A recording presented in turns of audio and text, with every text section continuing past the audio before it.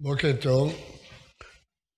בשעה שהקדוש ברוך הוא מבקש לשלוח את משה למצרים, משה משתמט בכמה וכמה טענות, ואחת הטענות היא שלח נא ביד תשלח. שלח נא ביד מי שאתה רגיל לשלוח. מי זה? אומר רש"י, זה אהרן הכהן. אהרן הכהן היה נביא במצרים, כך מפורש בתנ"ך. והיה שם עם ישראל כל שנות הגלות והסבל. ואילו משה היה במדין רוב השנים. הוא גדל בבית פרעה, בכלל לא סבל עם עם ישראל. וכשהקדוש ברוך הוא אומר למשה שהוא צריך לגאול את ישראל, משה פוחד מהתגובה של אהרן. והקדוש ברוך הוא מבטיח לו, ורעך ושמח בליבו. אבל לא כתוב שם, למה באמת? אהרן גדול ממשה, אהרן נביא 80 שנה לפני משה, במשך 80 שנה. ופתאום לוקחים את משה ממדין, והוא נהיה המנהיג. באמת, למה לא אהרן? ורואים שהקדוש ברוך הוא אומר למשה, אהרן אחיך יהיה נביאך, הוא ילווה אותך, הוא יהיה יחד איתך, הוא ידבר עם פרעה, הוא יהיה המתורגמן שלך, אבל בסופו של דבר, המוביל, המנהיג, יהיה משה, ולא אהרן. לא כתוב שם למה. והנה בפרשת השבוע, אנחנו כנראה מוצאים את התשובה לשאלה הזאת. משה כשיוצא ל-40 יום, ומשאיר את ישראל לבד, הוא יודע שהם תלויים בו, והוא מודאג מזה. הוא מודאג מהסכנה שיכולה להיות שהעם יהיה בלי משה. העם היה בתלות מוחלטת במשה. אנחנו רואים שכשהם באו ביתרו, אז הוא אומר, כל העם עומד עליו מהבוקר ועד הערב. כולם היו תלויים במשה. ומשה, כשעלה לעם, מינה נציגים. והנה אהרן וחור עמכם, מי בעל דברים, ניגש עליהם. משה מינה 2, אהרן וחור, שהם יהיו צריכים לטפל במצב כשהוא יעזוב. כלומר, הוא צפה בעיה, והוא מינה ממלא מקום. הפסוק אומר, וירא העם כי בושש משה לרדת מן ההר, ויקהל העם על אהרן ואמרו אליו קום, עשה לנו אלוהים אשר ילכו לפנינו, כי זה משה האיש אשר העלנו מארץ מצרים. לא ידענו מה היה לו. משה מאחר, העם נכנס לפניקה. הם לא יכולים בלי משה, הם תלויים במשה, אין משה, הם לא יודעים מה לעשות. תעשה לנו אלוהים שילכו לפנינו. אבל הם פונים לאהרן. אהרן הוא הממלא מקום. אז למה הם כל כך מודאגים? למה הם אומרים כי זה משה האיש? לא ידענו מה היה לו. שנית, בדיוק בשביל הרגע הזה, משה מינה את אהרן וחור, כדי לטפל במצבים כאשר הוא לא יהיה שם. וחור נעלם לגמרי. רבותינו אמרו שהוא נהרג, הרגו אותו. נעלם. ואהרן, אנחנו יודעים מה קרה. ואומר עליהם, אהרן פרקו נזמי הזהב, מעביר אליהם, אמר להם חג להשם מחר. וכשמשה יורד מן העם, הוא פונה לאהרן.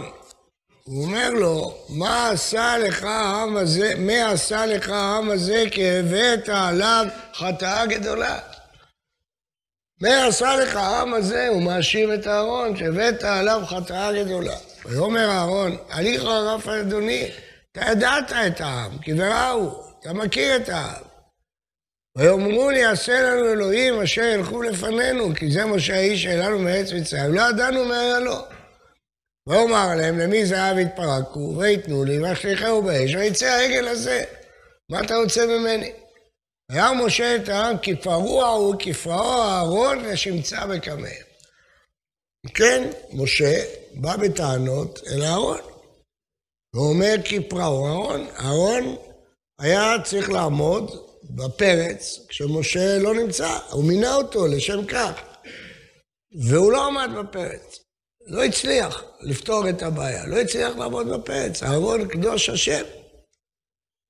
מאידך גיסא, אנחנו רואים שהדבר הזה לא מונע את הקדוש ברוך הוא לבחור באהרן להיות הכהן הגדול, מה שמפליא את קורח. קורח לא מאמין שהקדוש ברוך הוא בחר באהרן. הוא חשב שמשה מינה אותו. אבל הקדוש ברוך הוא בחר אותו. ובאמת, אהרן התבייש. כתוב בחז"ל, בוש, כשהוא בא למזבח ולא ירדה אש. הוא אמר, זה בגללי, בגלל שאני עשיתי את העגל, לכן האש לא יורדת. אבל הקדוש ברוך הוא אמר לו קרב אל המזבח.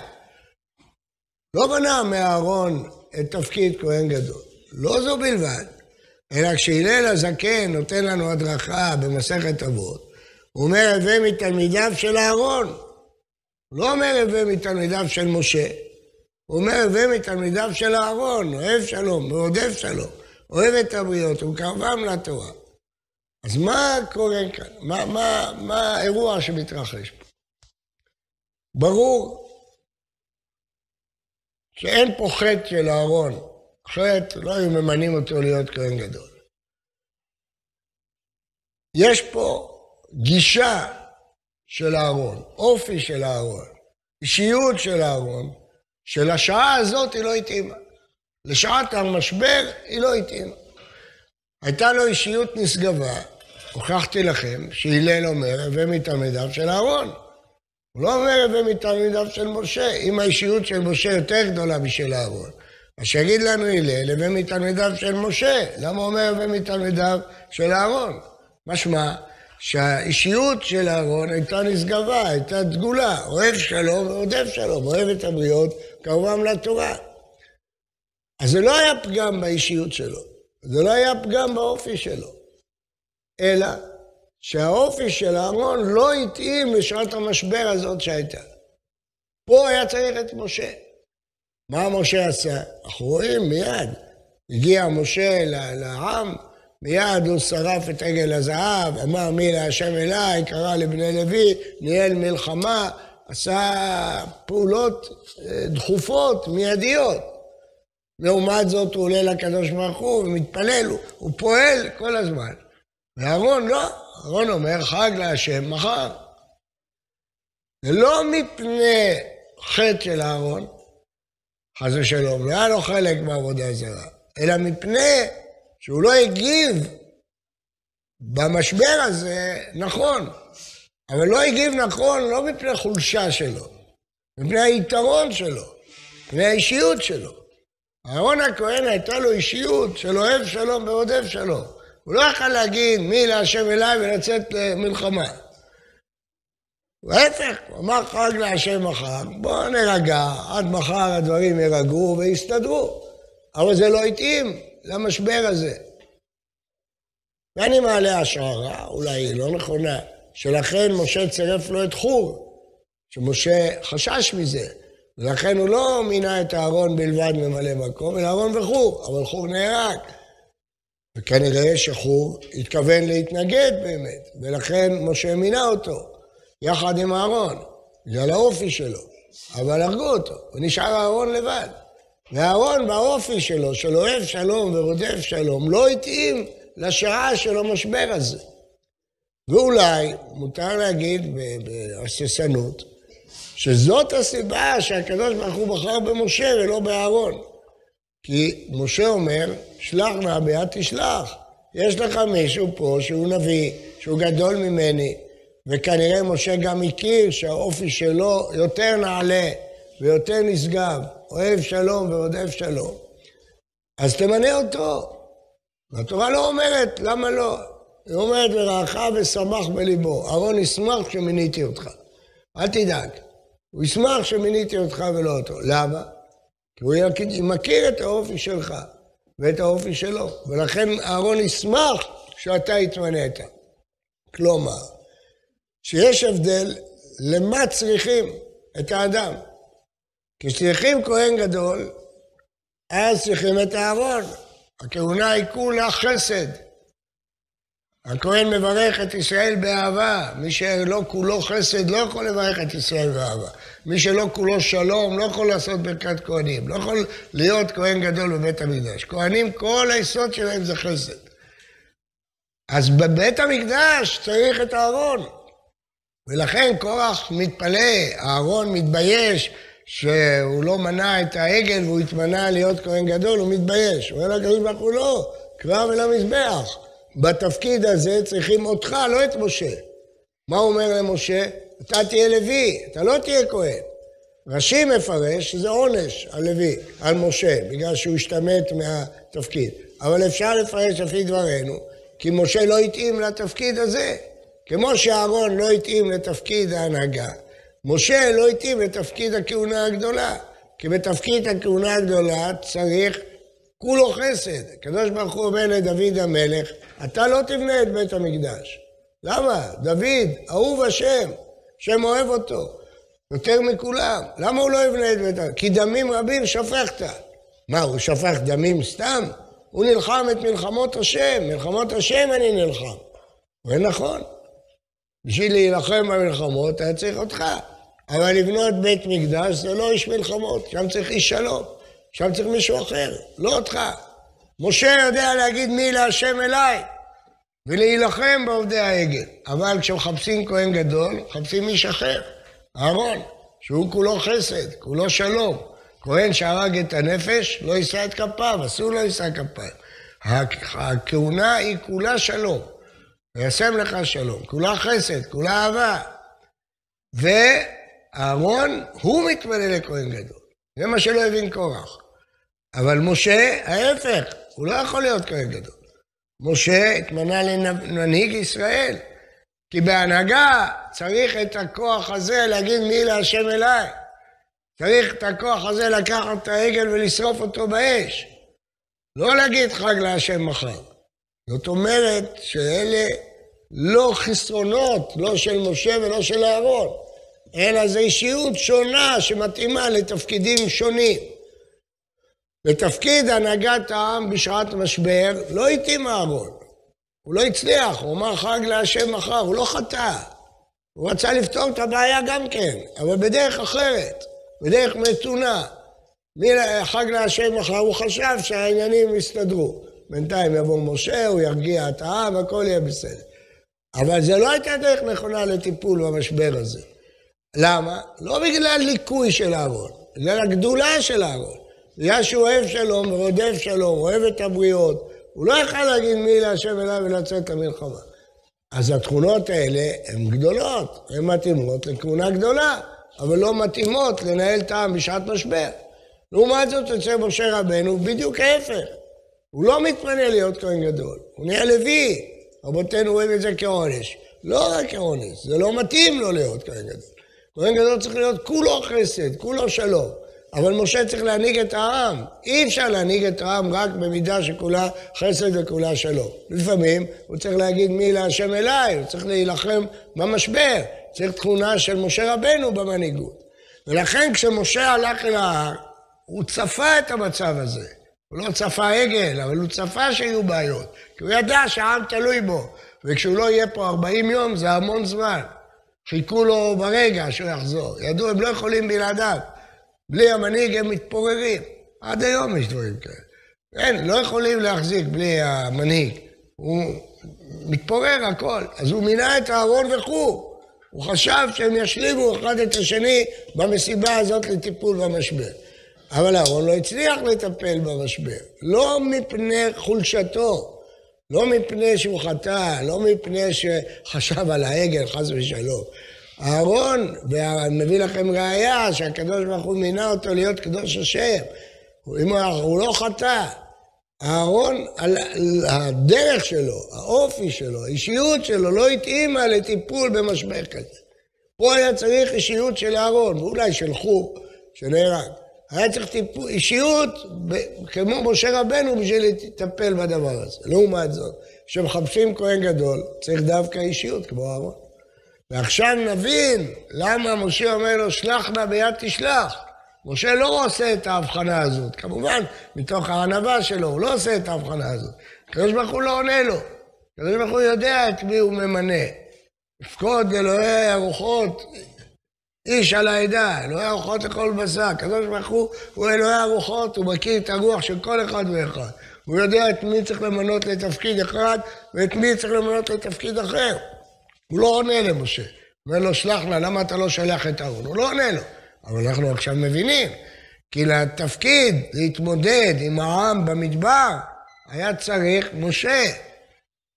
שהוא יכול מצד אחד לעמוד לפני השם בית החנונים, למסור את הנפש על עם ישראל, מצד שני להגיד מי להשב אליי. זה משה, האיש משה. אבל כשמחפשים כהן גדול, לא. עכשיו מחפשים איש אחר, איש שכולו חסד, איש שכולו שלום. ולכן שתי התכונות האלה הן משלימות זו את זו. היה צריך את משה בשביל ההנהגה, אבל היה צריך את אהרן בשביל השלום והחסד, עבודת השם, הכהונה. מה שקרה פה זה תקלה, שבשעת העגל, שאז דווקא היה צריך את המנהיגות של משה, הוא לא היה שם, היה שם אהרן. זה עומק הפרשה, אנחנו מבינים פה עכשיו הרבה דברים, כן? למה לא רואים את זה כחטא של אהרן? לא מונים לו את זה בכלל כחטא. זה לא חטא. כמו שמשה רצה לעצור את העגל, גם אהרן רצה לעשות את העגל. אבל הם פעלו בדרכים שונות. אהרן פעל לפי הדרך שלו, והדרך שלו לא התאימה לאותו רגע. והדרך של משה התאימה. הרב קוק כותב איך עושים שלום? אומר הרב קוק ששלום, אין פירושו תמיד זה לפשר בין הדעות. שלום פירושו למצוא לכל תכונה את המקום שלה, את הזמן שלה. זאת אומרת, יכול להיות שיש תכונה של תקיפות, היא צריכה מקום. יכול להיות שיש תכונה של מתינות, היא צריכה מקום. יש שעות שצריכים הנהגה של תקיפות. יש שעות שצריך הנהגה של מתינות. אז מי שהוא מאוחד, הוא יכול לאחד את כל הדעות. יש לו תכונות תקיפות, הוא שומר אותם לשעות שצריך תקיפות. יש לו תכונות מתונות, צריך לשמור אותם לשעה שצריך מתינות. יש אנשים שיש להם תכונות תקיפות, צריך אותם לשעות של משבר. יש אנשים שיש להם תכונות של שלום, צריך אותם לשעות של שלום, לעבודת השם. ככה עושים שלום בין תכונות שונות. לא אומרים, כולם שווים. לא כולם שווים. יש יותר תקיפים, יש יותר אוהבי שלום. צריך, אז איך עושים ביניהם אחדות? האחדות היא לא שכולם יהיו אותו דבר. האחדות היא למצוא לכל אחד את מקומו ואת שעתו. וזה מה שהקדוש ברוך הוא עושה. כשצריך כהן גדול, הוא בוחר באהרן. כשצריך מנהיג במדבר, הוא בוחר את משה. כי להנהגת ישראל במדבר צריך אישיות של משה. להנהגת בית המקדש צריך את אהרן. עכשיו נבין את העומק של הדברים של הלל. זה בדיוק מה שהתלבט הלל. שהוא רוצה להדריך את העם, באיזה דרך ללכת. הוא אומר, ומתלמידיו של לההרן, תלך בדרך של לההרן, אוהב שלום ורודף שלום, אוהב את עבודתו קרבם לתורה, ומתלמידיו של לההרן. האם זה יתאים לכל רגע, לכל שעה? לא. ראינו שיש שעות קיצוניות, שהדרך הזאת נכשלה, לא התאימה. ואף על פי כן, אומר הלל, אתה תלך בדרך הזאת. והדרך הזאת היא הדרך שהלל בוחר בה בעצמו ללכת ומוליך את תלמידיו ומתלמידיו של אהרן. אבל יש שעות שהדרך הזאת היא באמת צריכה מישהו אחר, צריכה איש אחר. ולכן אין מה לדבר על חטא של אהרן. הוא לא עשה עגל, הוא לא אפשר לעשות עגל. הוא באופי שלו רצה לפתור את הבעיה בדרך אחרת. הוא רצה לפתור את הבעיה בדרך מתונה.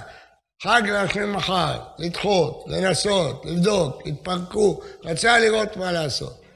משה הגיב בצורה תקיפה. מה המעשה הראשון? שבר את הלוחות. זו תגובה של אישיות כמו משה רבנו, רק הוא יכל לעשות את זה. לשבור את הלוחות לעיניהם, לעשות פעולה דרסטית, קשה, איומה אפילו, לשבור את זה. תחשבו לכם שברב לוקח ספר תורה ושורף אותו לעיני העם. היינו כולנו מזדעזעים עד אם כן נפשותנו. וזה לא ספר תורה, זה לוחות שהם כתב השם, והלוחות הם של השם. וזה 10 הדיברות שניתנו פעם ראשונה לעולם, ואולי לא ינתנו עוד פעם בכלל. ומשה לוקח ושובר אותם. זה האישיות של משה. כשהוא רואה את העגל, הוא מגיב בצורה כל כך תקיפה.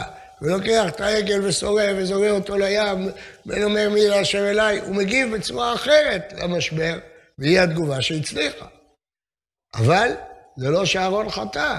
ולכן כשמחפשים כהן גדול, להפך, דווקא אהרן מתמנה. ומשה לא מתאים להיות כהן גדול. דווקא אהרן מתאים להיות כהן גדול. מעתה אחרי כל הדברים שאמרנו, אז האישיות של משה מוארת באור גדול כשהוא מתפלל אל השם. אם אנחנו רואים אותו כאיש תקיף, כאיש חזק, כאיש מנהיג, ששובר את הלוחות, ששורף את העגל, שיוצא למלחמה, מי להשם אליי, מה היינו מצפים? שכשהשם אומר לו, אני אחלה אותם, הוא ישתוק, מה יש לו להגיד? לא. אותו איש תקיף, אותו איש ששובר, שנלחם, שהוא עומד לפני השם בשביל עם ישראל, הוא בוכה עליהם, מתחנן עליהם, מוסר את הנפש עליהם. והיכל אומרת הגמרא, החזרו, חילו של עצמות. העצמות, אומר הרב קוק, זה הדבר האחרון של הגוף, שנשאר, אחרי שהגוף נרקב, נשארות העצמות. העצם זה הדבר הפנימי, אבל לא רואים עליו חיות. בבשר רואים חיות. החילו זה, משה רבנו הגיע לעצמות של עם ישראל, ליסוד הפנימי ביותר שלהם כשהוא מתפלל להשם. כשהוא מתפלל להשם, פתאום נעלמה כל התוקפנות שלו, כל הכעס שלו על עם ישראל. הוא מתחנן, הוא אומר לקדוש ברוך הוא, אל יחרפך בעמך, מדבר אליו בכל תחנונים. למה יאמרו מצרים לאמור, זכור לאברהם ליצחק וישראל עבדיך. זה משה רבנו, זה הגדולה שלו. שכשהוא עומד מול העם הוא יכול להיות תקיף בכל הכוח. וכשהוא עומד מול השם, עד מסירות נפש. עד מסירות נפש, וכן הנה מספרך שכתבת. עד מסירות נפש הוא מגיע בשביל עם ישראל. אותו העם שהוא כל כך כועס עליו, כשהוא פוגש אותו בעגל. נכון? זה ההנהגה של משה. כלפי העם הוא תקיף, לא כמו אהרן. אבל כלפי השם הוא עומד בתפילה ותחנונים על עם ישראל כמי שאוהב אותם, אהבה עצומה, ומצליח. והוא הצליח בשתי המשימות. הצליח גם במשימה שהקדוש ברוך הוא שמע לו, וסלח לעם ישראל. והוא הצליח במשימה שעם ישראל, הוא העמיד את עובדי העגל במקומם, נלחם בהם. הוא הצליח בשתי המשימות האלה. זה דמותו של משה רבנו. לכן הקדוש ברוך הוא בחר בו כמנהיג. אבל אהרן הכהן, השם בחר בו למשהו אחר. להיות הכהן הגדול, להיות זה שמשרה שלום בעם ישראל. אוהב שלום, אוהב את הבריות, לא נלחם בבריות, אוהב אותם, וכמובן לתורה. והלל הדריך אותנו להיות מתלמידיו של אהרן. כי אנחנו לא מסוגלים להיות בדרגה של משה רבנו, שיכול להיות כל כך תקיף מצד אחד, ומצד שני עומד לפני השם בית החנונים. הלל מדריך אותנו ללכת בדרכו של אהרן הכהן. זאת אומרת, משה ואהרן שניהם גדולים שבגדולים. זה אהרן קדוש השם, משה רבנו הוא לא קם עוד נביא כמשה, אלא שלכל דבר יש מקומו ואת שעתו. יש מקומות ושעה שצריכים את זה, ויש מקומות ושעה שצריכים את זה. שצריכים לעבוד בית המקדש, צריכים את אהרן, שצריכים לטפל במשבר העגל, צריכים את משה רבנו. אז צריך לדעת שיש כישרונות שונים, יכולות שונים, ולדעת לתת לכל אחד את מקומו ואת שעתו. זה מה שכתוב, אין לך אדם שאין לו שעה. כל אופי של אדם, יש איזו שעה שאתה צריך בדיוק את האופי שלו. בדיוק את האיש הזה אתה צריך בשעה הזאת. אין לך אדם שאין לו שעה, כל אדם. אל תגיד, יש לו אופי גרוע, יש לו אופי זה, לא. לפעמים תצטרך בדיוק אותו. תגיע השעה שאתה צריך את האופי של האיש הזה. אין לך אדם שאין לו שעה. כל אדם יש לו שעה. כל אדם באופי שלו יש שעה בחיים שצריך דווקא אותו, ואחרים לא יכולים לעשות את מה שהוא יכול לעשות. רואים את זה במציאות. שיש שעות שרק האיש הזה פותר את הבעיה, ויש שעות שרק האיש השני פותר את הבעיה. אין לך אדם שאין לו שעה. כל דבר יש לו שעה, יש לו מקום.